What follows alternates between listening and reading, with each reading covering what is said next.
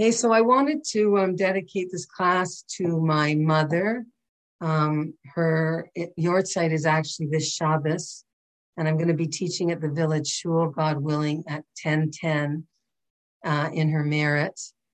Yehudis Bas Aaron Ruvain, her neshama should have an aliyah, so we can all learn in her merit this morning, something that will be very special for me and special to be with all of you to do this. So we're in the month of Elul. We're halfway through the month of Elul. And Elul is a month that confuses some people because Elul really has a dual message. And that duality of the month of Elul, which actually, ladies, I have that class up on my podcast. I did a class for this group that I spoke to you about, this Nishmat group. So I'm just you can listen to that, and I'm going to give a brief synopsis of it so that we can go on to another idea, because there are so many ideas with the month of Elul. But one of the questions with this month is, how are we supposed to be feeling? What's going on in this month? So there's a dual nature to the month of Elul. On the one hand, we're told that this is a month of love. This is a month of positivity. This is a month where Hashem is closer to us than he is through the entire year. We're told that the king comes out of the palace in this month. He goes out into the field. And as long as you are in the field, you have totally accessibility to the king. It's a time called an Eis Ratzon, where the king wants to hear from you, what is it that you want? And he is sort of bending his ear down and saying, I love you. I love the Jewish people. I love each and every one of you. And my only desire is to be in relationship with you and to be close to you. And so the effort in this month that we have to make is simply, what the word teshuvah implies, simply turning towards that relationship and being present for it, being in the field, just getting ourselves to the field so that the king can come and say, what is it that you want? Let's connect. Let's have relationship. Rav Pinkus says that it's like an eagle who swoops down and hovers over the eaglets and basically says to them, jump onto my back. So all the eaglets have to do is make that one small little jump, and the eagle takes the eaglets and takes them up to higher places. So all we want to have in this month of Elul really is the yearning, the desire to want to connect. And the truth is if we just have this, we can feel the energy of this month. We can feel the closeness of Hashem in this month. If we just make that little turn of saying, I want that connection, I want that. Now, on the other hand, we have this message of love, ani l'dodi v'dodi li, right? I am my beloved and my beloved is mine. And the first letter of that phrase, ani l'dodi v'dodi li, spells the word Elul. It's an allusion to the fact that this is a month where it's basically a love fest between God and the Jewish people. And before we go further and talk about the other nature of Elul, I want to just give all of you, those of you who may not know, and just for all of us, a review of what was going on in this time period in terms of the Jewish events of our history at this time. Because the reason we need to know this is not because, is again, something that I've said in other classes, that the Jewish concept of time is not just linear, right? Rather, the Jewish concept of time is cyclical. In other words, every year, like a spiral that continues to go upward, we come back in the calendar to that same point in time where certain spiritual energies were released into the world because of the events that took place between God and the Jewish people. And we're able to tap into those spiritual energies. And the mitzvot of the day or the mitzvot of the holiday are there to help us be able to tap into that energy and use it for our own spiritual growth. And of course, for the ultimate purpose of it all, reconnection or a new connection or a higher and more developed and deeper connection with the one who created us, with the one who put us in this world for purpose, with a mission, and has certain expectations and hopes for us. So these are the tools that we have every year to tap into those energies. So what was going on at this time of year? So we have to go back to the Exodus from Egypt because it's all connected, okay? When the Jewish people left Egypt and we began our journey in the desert to Mount Sinai, that 40-day count, we could call this a kind of engagement period between God and the Jewish people. We were getting to know each other, right? We were climbing out of the muck of Egypt and trying to refine ourselves and make ourselves worthy of, getting this lifelong partner, this wonderful groom, because God is always referred to as the Chatan and the Jewish people as the Kala. And the most incredible moment, of course, was when we got to Mount Sinai. We heard God speaking to us. We were told we willingly and absolutely as one people said, Na'aseh v'nishma, we want your Torah. We want to be your people. We're ready to be married to you and carry on this mission. We're ready to make a covenant with you.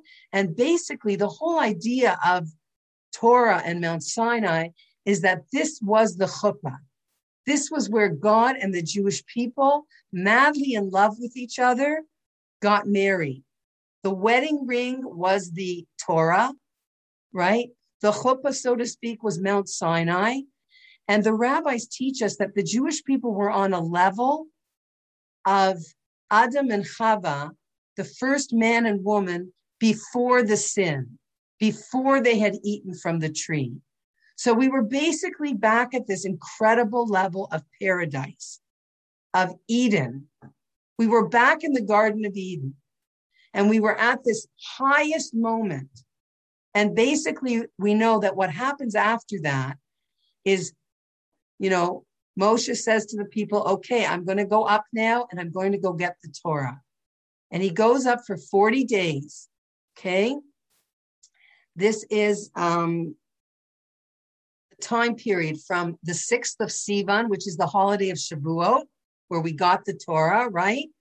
40 days later, Moshe comes down on the 17th of Tammuz, and we all know the story. The Jewish people are dancing around with a golden calf. They panic. They miscalculate Moshe's time of his 40-day sojourn on the mountain. The Erev Rav among the Jewish people, which were many Egyptians that left Egypt together with the Jewish people, right, who said, we want to be part of you because, wow, we understand your God is more powerful than Pharaoh. Your God is, the one that makes sense to follow.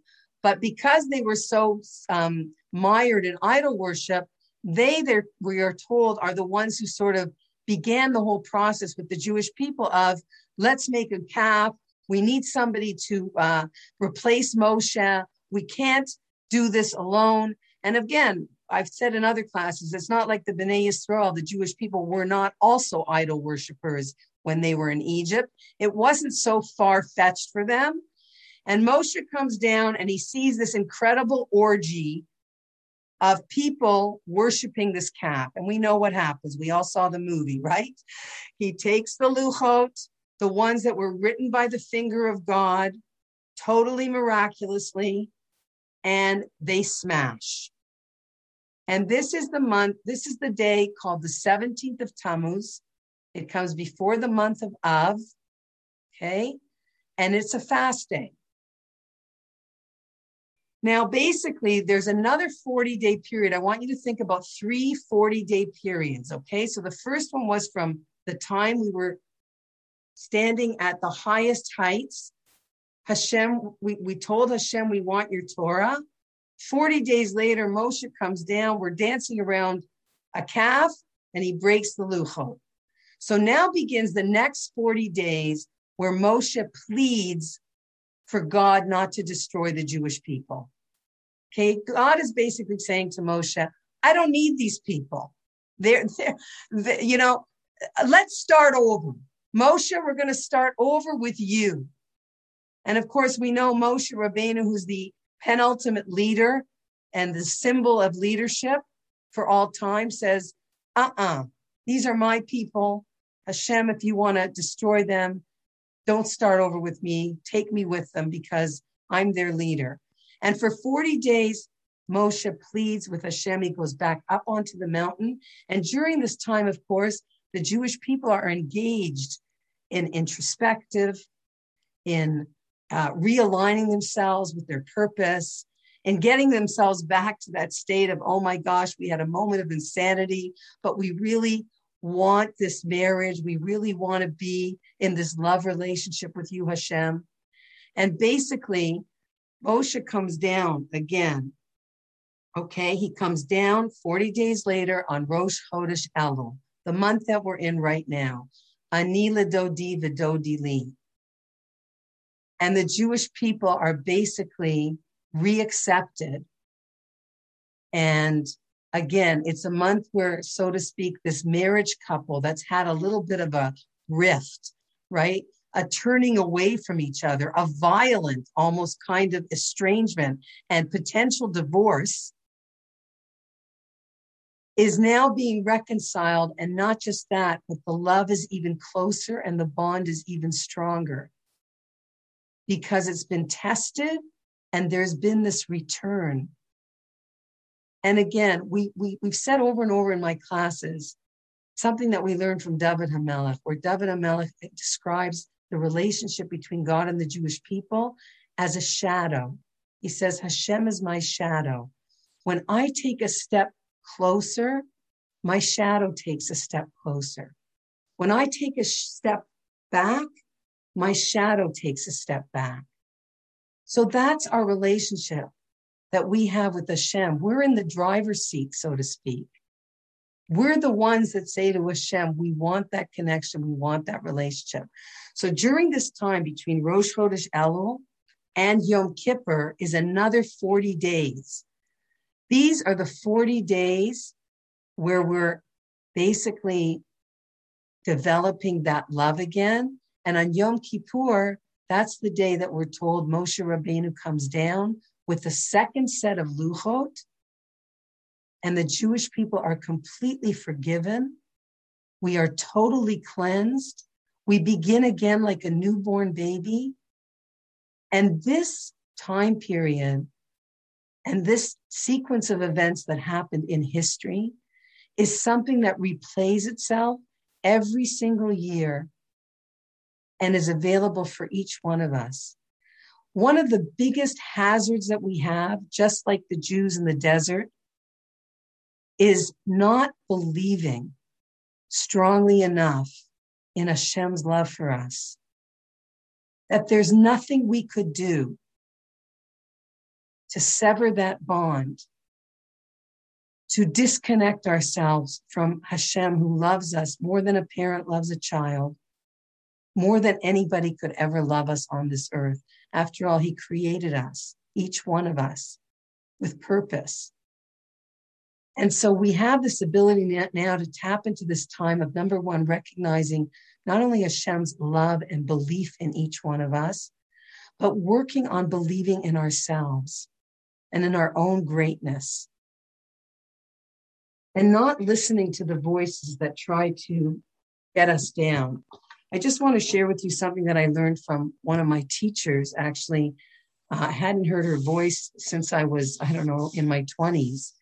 And they put out one of her recordings yesterday through my old school that I became a Baal Tshuva Iya. And she said something so beautiful. Just for everybody who doesn't know, there's a custom beginning on Rosh Chodesh Elul to read a psalm, a particular psalm, every single day, once in the morning and once at night. And it's actually a beautiful psalm. Maybe I'll read it to you. It's Psalm 27 for anybody who has a Tehillim. You can look at it after. But the reason we read it, one of the reasons we read it is because it alludes to the upcoming Yamim Noraim, to the upcoming holidays, right? So going back to this idea, Elul, which is this incredible time of love, it has this duality of being mingled with fear. What's the fear? The fear is that the month of Elul, we're preparing at the same time that we're reconnecting with Hashem and we're understanding how much he loves us and how he took us back and how even with the golden calf, he said, okay, I'm forgetting about it. I'm forgiving and I'm forgetting. Let's start over, right? That with all of that, one of the fear aspects is that we have the Yom Tovim coming up and we have Rosh Hashanah coming up, which is Yom Hadin. It's the day of judgment. It's the day we're told when God reviews all of our actions. He looks at us as part of the Jewish people. He looks at us individually, okay? And he says, are you with me or are you against me? Are you part of the solution or are you part of the problem? Are you turning in a way that's showing me, even though I am a sinner or whatever word reverberates, even though every single one of us does things that is antithetical to God's purpose and plan in this world and his desire to move things forward, the point is God just says, I just want to know that you want to be on my team. And if I know that you want to be on my team, then in my eyes, everything that you do that goes against that is just a fluke. It's not really you. You're just having a moment of temporary insanity, right? Which is the nature of being human. We have a Yetzer Hara, we have a Yetzer Tov. Hashem created us this way. God knows that we are involved in this constant struggle, but he just wants to know that we are aligned and on his team, so to speak.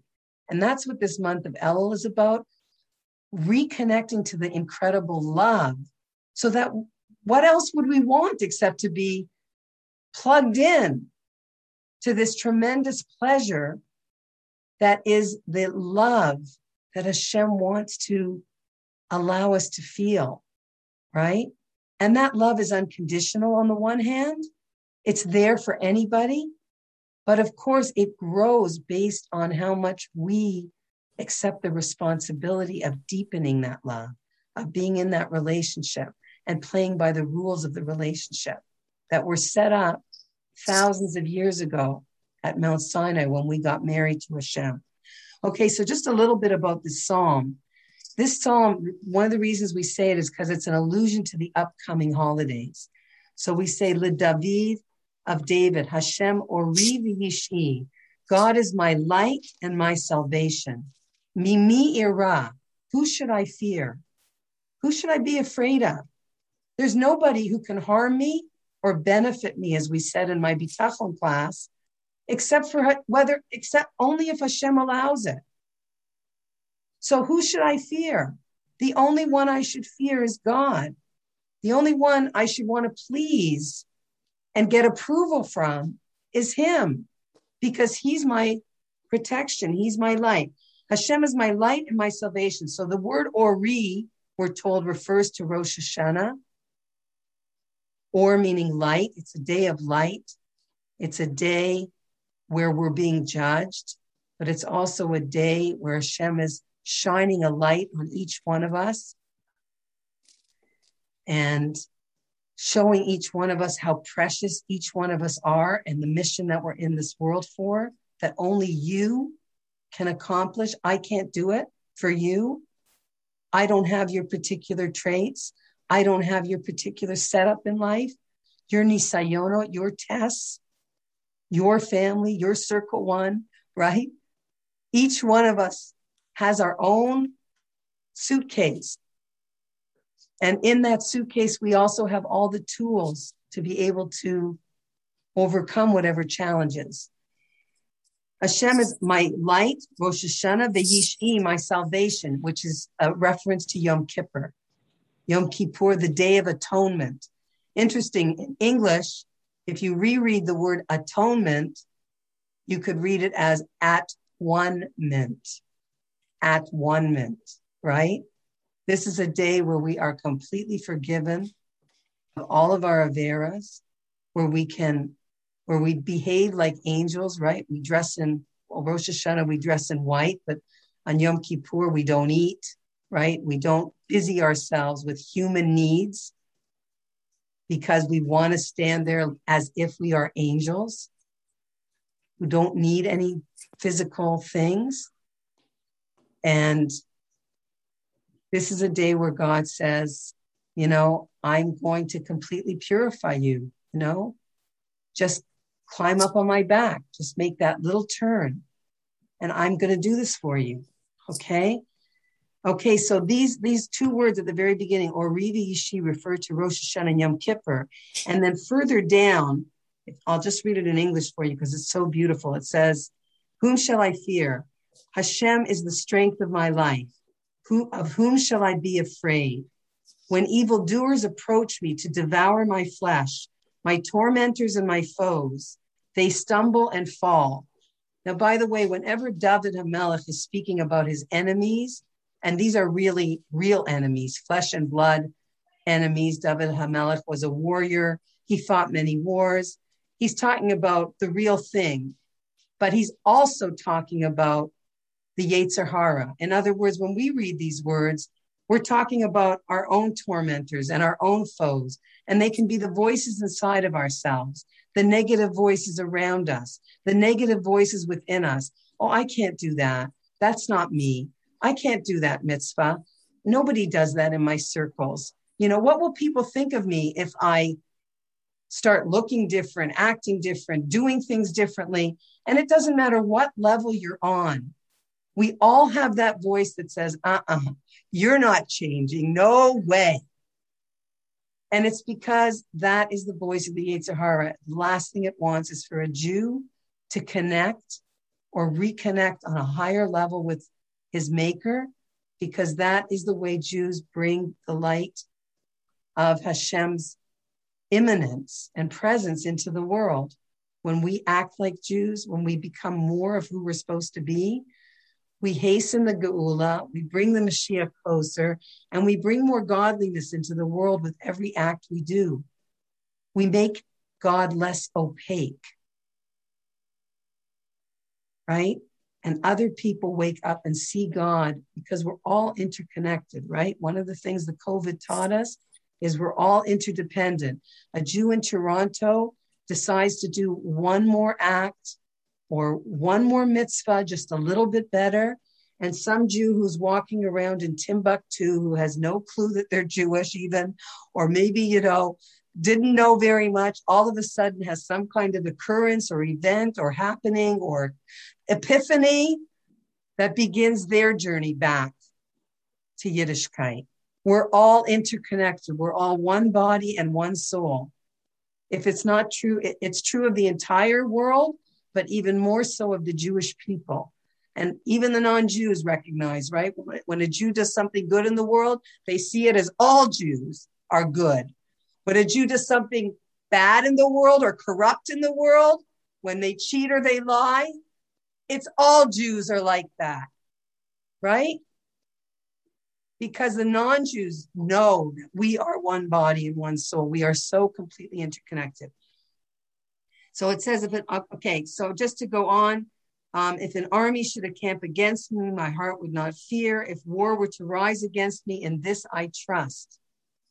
One thing I ask of Hashem, only that shall I seek, that I may dwell in the house of Hashem all the days of my life, to behold the pleasantness of Hashem and to meditate in his sanctuary.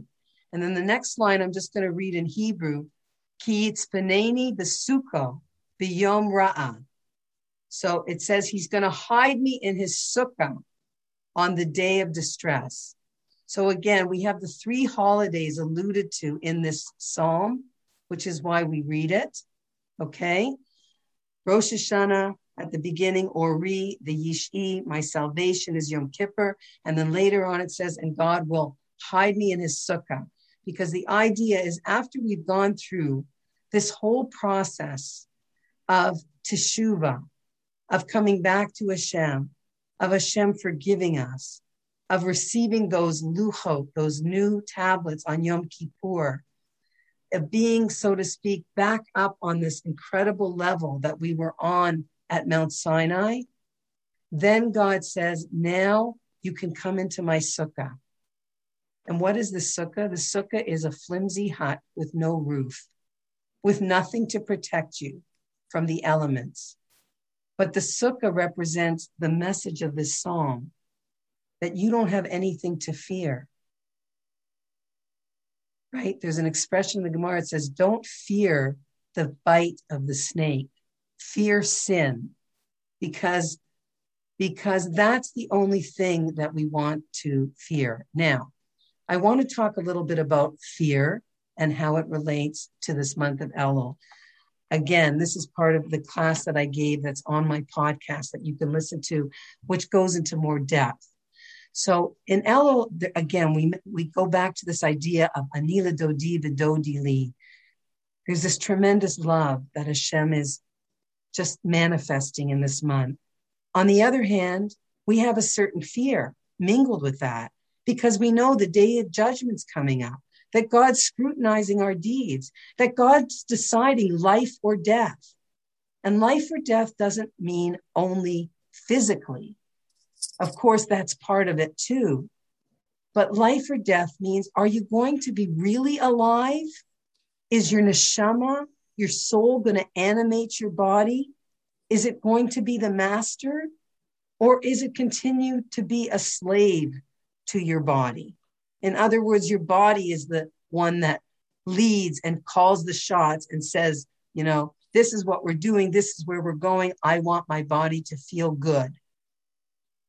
As opposed to the neshama saying, no, we're going to visit the sick.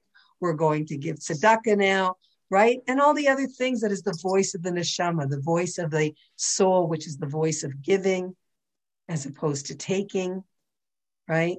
In its crudest form, right? Or, in its most absolute form, I should say.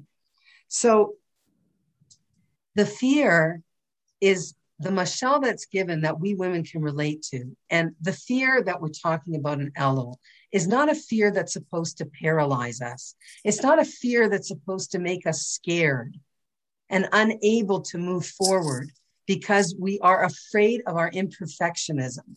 We've got to be perfect for God to accept us back, right? We've got to be absolutely perfect. That is the voice of the Yetzer Hara again. Oh, you said you weren't going to speak Lashon Hara, and you just did. Just give it up. Just forget it. You're never going to get there. No. The idea, again, is, are we engaged in the process? Are we on the playing field? Are we in the game? Does it mean we don't fumble the ball? Does it mean we don't miss the goal sometimes? It's okay. But we want to be in the game. That's all Hashem wants from us. Get up on my back. Get in the game. I'll do the rest. Come with me. I'll take you higher. I'll take you to that place of actualized potential, of knowing what you're living for, what you were created for. There can't be any greater pleasure than knowing that, right? There's no greater pleasure than knowing what you're living for, why you're in this world, what you're supposed to be doing as an individual and as part of the Jewish people. Okay, so the fear is characterized by a mashal, a parable of a guest that's coming to visit you. And this guest that calls you up and says, Judy, I want to come to your house and I want to stay with you, right? Now, you have to picture somebody who you really admire. I don't know, it could be your top, movie star, it doesn't matter, whatever gets you going, okay? Your top rock star, your musician. But, ideally, for some people, it's a Rav that comes to town and he could stay anywhere. And he says, I want to stay with you. It could be a friend that you admire and a mentor, a role model. So the idea of this love and fear intermingling is, on the one hand, you're super excited. You are so elated that of all the people in Toronto, this person called you up and said, I want to stay with you. Okay. And it's like so exciting, and you're so flattered, and it's incredible. And you're going to have this close time with them to yourself, because after they give the lecture or whatever they came to town for, you're the one that's driving them home. You're the one that gets to talk to them till 2 a.m, right? On the other hand, you're scared, you're terrified. And all of a sudden it says that you're like a woman who looks at her house and says, oh my gosh, I have this important guest coming. I have to get this place together. I have to really make things perfect. I've got to have the perfect meal. I've got to be wearing the right outfit. I've got to make sure that stain on my carpet is off.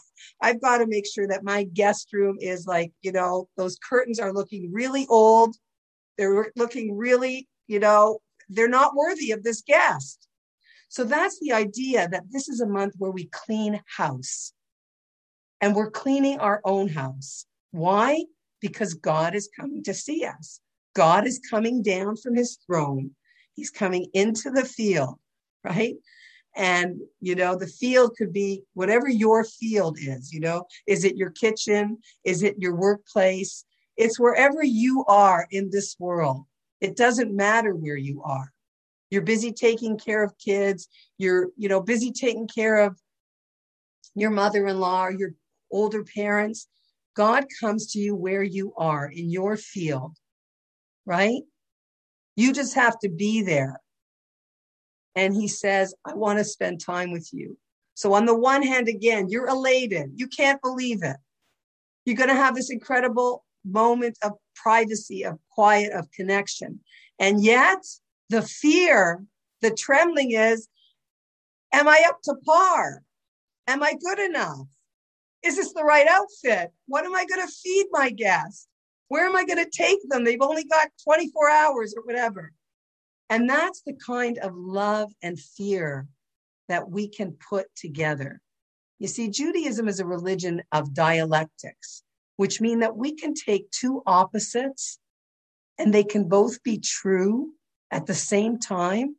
And the trick is to hold them both together at one moment, these seeming opposites and contradictions. And that's what the month of Elul is.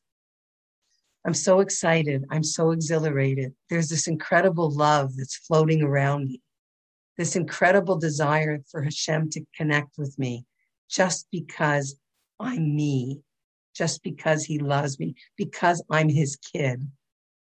Okay? And then there's this, oh my gosh, the president is coming to my house. The Queen of England is looking at me and waving at me, right?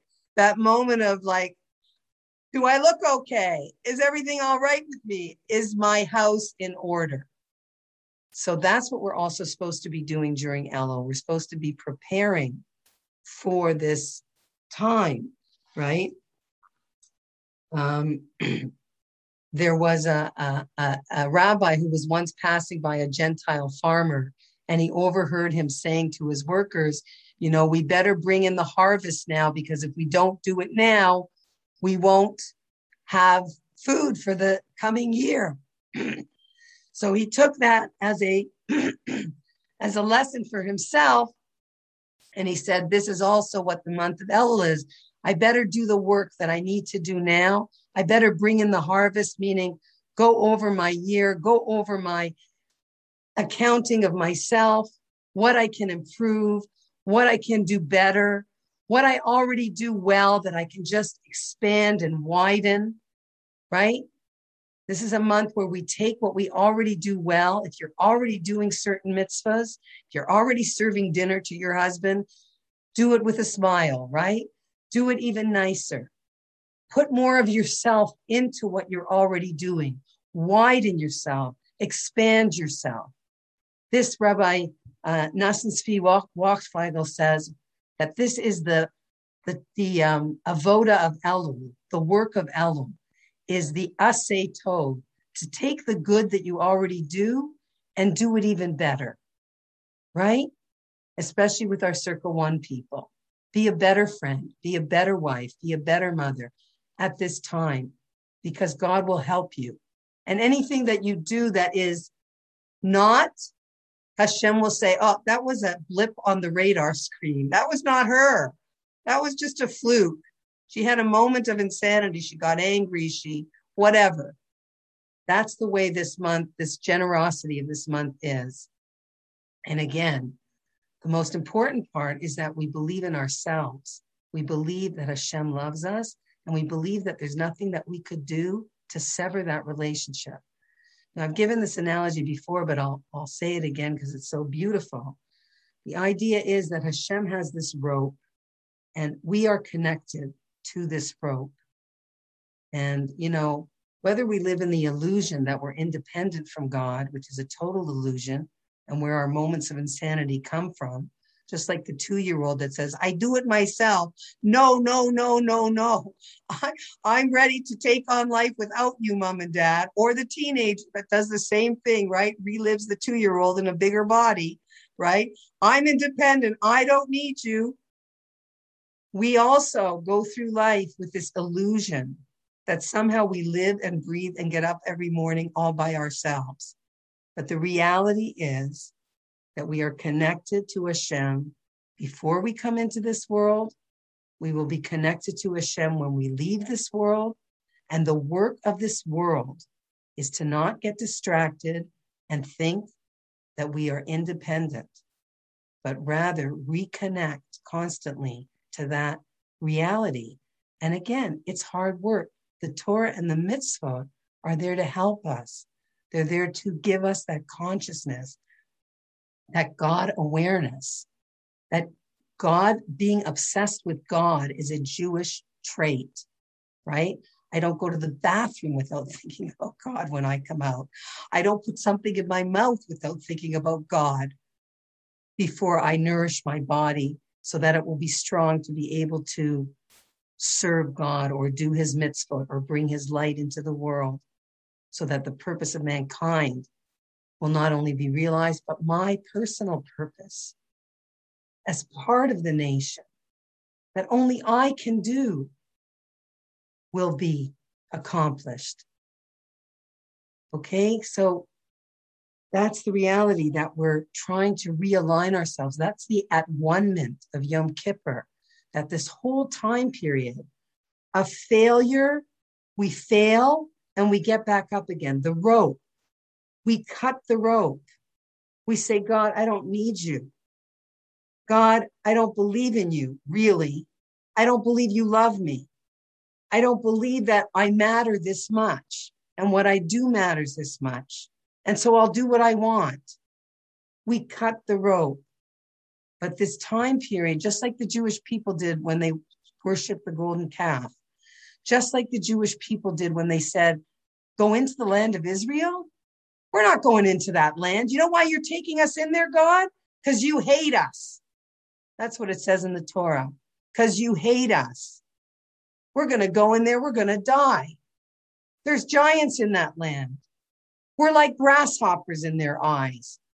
We don't believe in ourselves, and we don't really believe in you because you don't really love us. How could you love us after we've done all these terrible things? That's the voice of the Yetzer Hara. How could you love me? So what am I saying? Where am I? Stream of consciousness.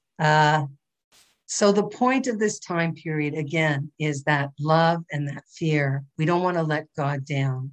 We want to put our best selves forward. We're going into the courtroom on Rosh Hashanah, right? It's a court case. We're coming in, we dress nicely, we eat beautiful foods on Rosh Hashanah because we're confident that we've prepared and we're going to win this court case. That's why we don't come, we come in our best, looking our best. We don't come in our jail clothes. We don't come with our beard, slovenly if you're a man. We come looking as good as we can because we're confident that Hashem is going to give us a good year, that Hashem's going to write us in the book of life. Life, again, meaning spiritual life, meaning connection to Hashem, which is the true life that we can have in this world. And of course, that continues with us into the next world. The connection that we build, that's what we live on in the next world. So again, back to that rope. That's what I didn't finish. We cut the rope, but Hashem comes and he takes the two ends of the rope and he reties them. And he ties them with this knot. And now instead of being 5 feet away from Hashem, before we did the wrong thing, before we cut the rope, we're now only 4.5 feet from Hashem. It's the teshuvah.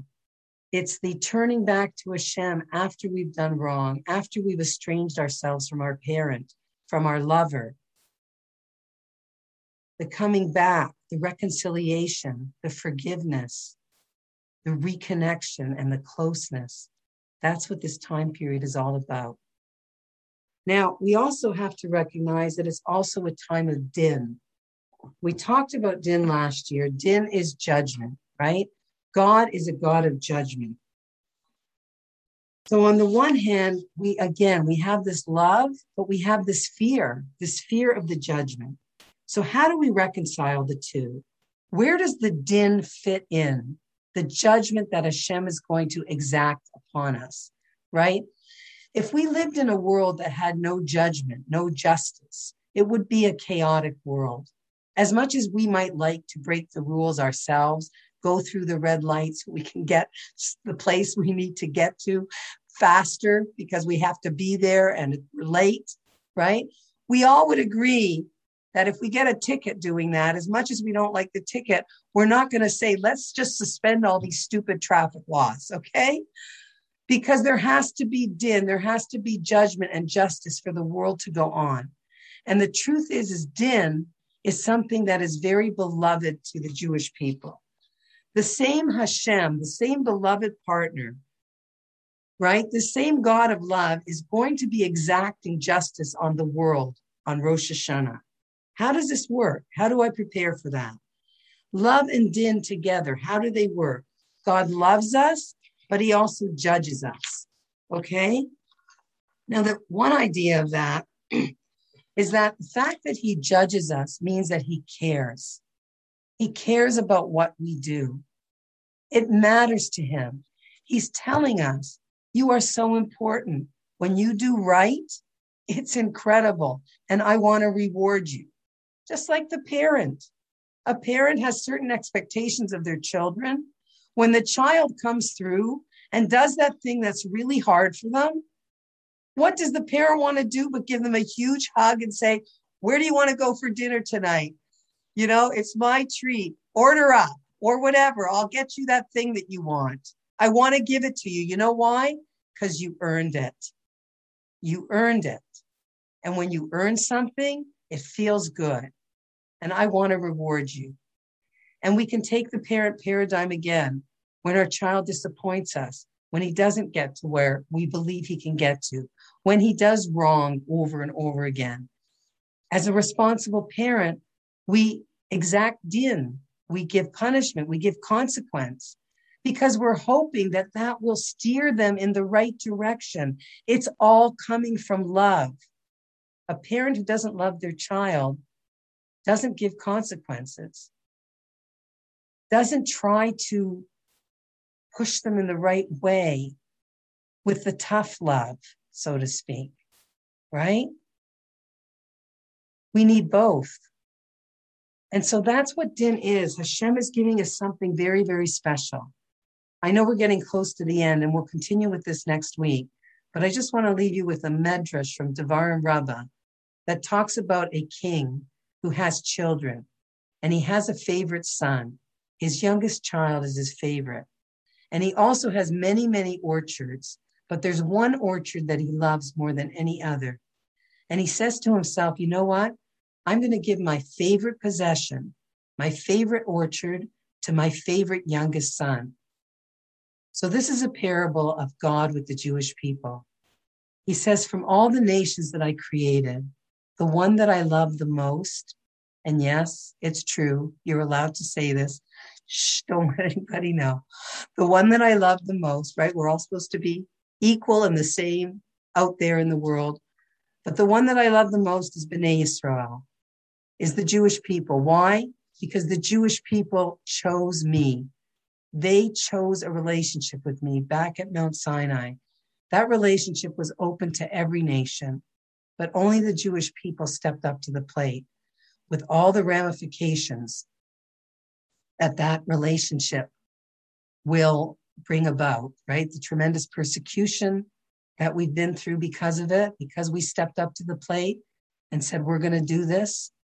And the ramifications if we didn't, and if we don't, and if we ignore our mission, and the tremendous love and specialness that we have because we stepped up to the plate, that we're God's favorite. We're God's chosen because we chose God, right? And so God says, from all the nations I created, the one I love the most is the B'nai Israel. And of all the things I created, I love din, judgment, justice, most of all, right? That's why so many Jews become lawyers, isn't it? Anyway, Hashem loves law. He loves law and order. So he says, I'm going to give din, which I love the most, to my nation, whom I love the best. But wait a second, isn't this problematic? Imagine that your friend who loves you the most gives you a present. He gives you a summons to court. Okay? I love you so much. I'm bringing you to court. And if you deserve a ticket, I'm going to give it to you. And if I'm going to let you off, I'm going to let you off. But you better plead your case and you better make it a good one. And it can simply be, it was a moment of insanity when I went through that red light. I'm sorry. I didn't mean to. Forgive me. If it's sincere and it's real, just like a parent who would, of course, I forgive you. I'll give you another chance and another one and another one and another one. I know you really want it. So I'm willing to do this. So why would we think why is it that Hashem loves din so much? What's so good about it? Okay, we're getting to the end. I know. Rebbetzin Heller says there's actually an idea in Kabbalah that every one of the elements has a parallel with Hashem's character traits. Zahav, which is gold, corresponds to din, justice, judgment. Gold is something that everybody wants. Everyone in the world is seeking. Even in Hebrew, the word zahav, you can read it as zehav. This I want. Hav is Aramaic for want. Okay? This I want. The human psyche is always saying, even if we don't realize it subconsciously, give me justice. Give me din. Erich Fromm, a famous psychoanalyst from the 70s, said in his book, Escape from Freedom, his basic premise of his book is that people will do almost anything to put themselves in a restrictive position. They'll get married, they'll take a job, they'll go to an exercise class. These are all putting yourself in restrictive conditions. Wouldn't you rather just be single, do whatever you want, not have to be responsible to anybody, right? He says because people crave something that limits them, that puts boundaries and structures around them, right? You don't like getting a ticket, but you know that if you didn't get tickets, then the whole street, driving your car out there would be bedlam, would be chaos. So, we go on diets, we get personal trainers, we look for restrictions, we look for limits. And the last idea I'm going to leave you with is why is this? Why is this built in to the human psyche, to the human condition, right? If you give a kid ice cream all week long, then they begin to lose their pleasure, their taste buds. If they're only given it once a week on Shabbat, or you have a special Shabbat treat, right? Then it becomes explosive. It becomes incredible. because you were limited all week long. You couldn't have that treat. Okay?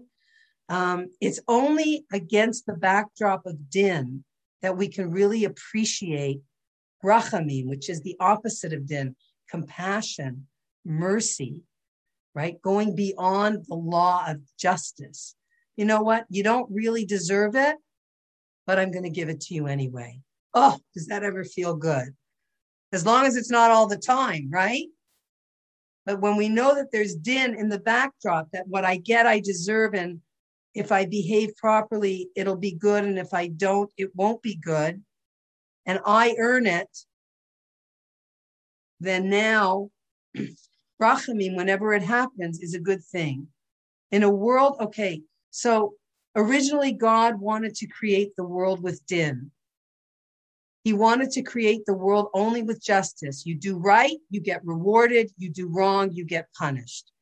And the angels came along and said, God, you can't make the world like that because human beings are going to do wrong again and again and again.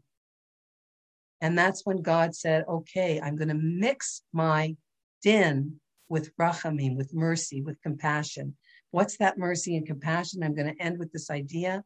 The greatest compassion that Hashem gives us is the opportunity to always return to him, to say, I'm sorry, to ask for forgiveness sincerely, and say, I want to try again. I want to start again. I want to be just a little bit better. Please take me back. Let me jump on your back. Let me realign myself with my personal mission and the mission of the Jewish people, so that when I get to Yom Kippur, I can stand there in a place of at-one-ment with you, total alignment. And that's my wish for all of us, that God willing, we use this tremendous time period of love, which is all around us, because this is the time when God forgave the Jewish people, like a husband who takes back an adulterous wife, right? Who's worshiping the golden calf, who's gone off on some other, wild orgy, so to speak, and says, it's okay. We can never get divorced. It doesn't matter what you do. I'm in for you forever, and you're in for me forever. We're stuck with each other. So all you need to do is take a step forward closer to me, and I'm your shadow. I'll take a step closer to you. Okay, everybody. Thank you so much for coming on, and thank you so much for coming back again. And God willing, may we all have the most beautiful Yontiv. May we see the world get to a better place, where these restrictions and this din that God has been putting on the entire world will lead to this place of incredible rachamim and compassion, where God will give us the world that we're all hoping for, and all the things in our personal lives that are lacking and that we're missing, that those things will be filled with exactly what we want and what we need and what's good for us. Okay? Amen. Let us say Amen. Amen. Thank you, Devorah. Okay, Thank you, you for Devorah. listening, and thank you. And we'll see you next Wednesday, Mirz Hashem. Thank you so much. Thank you. Wow. Thank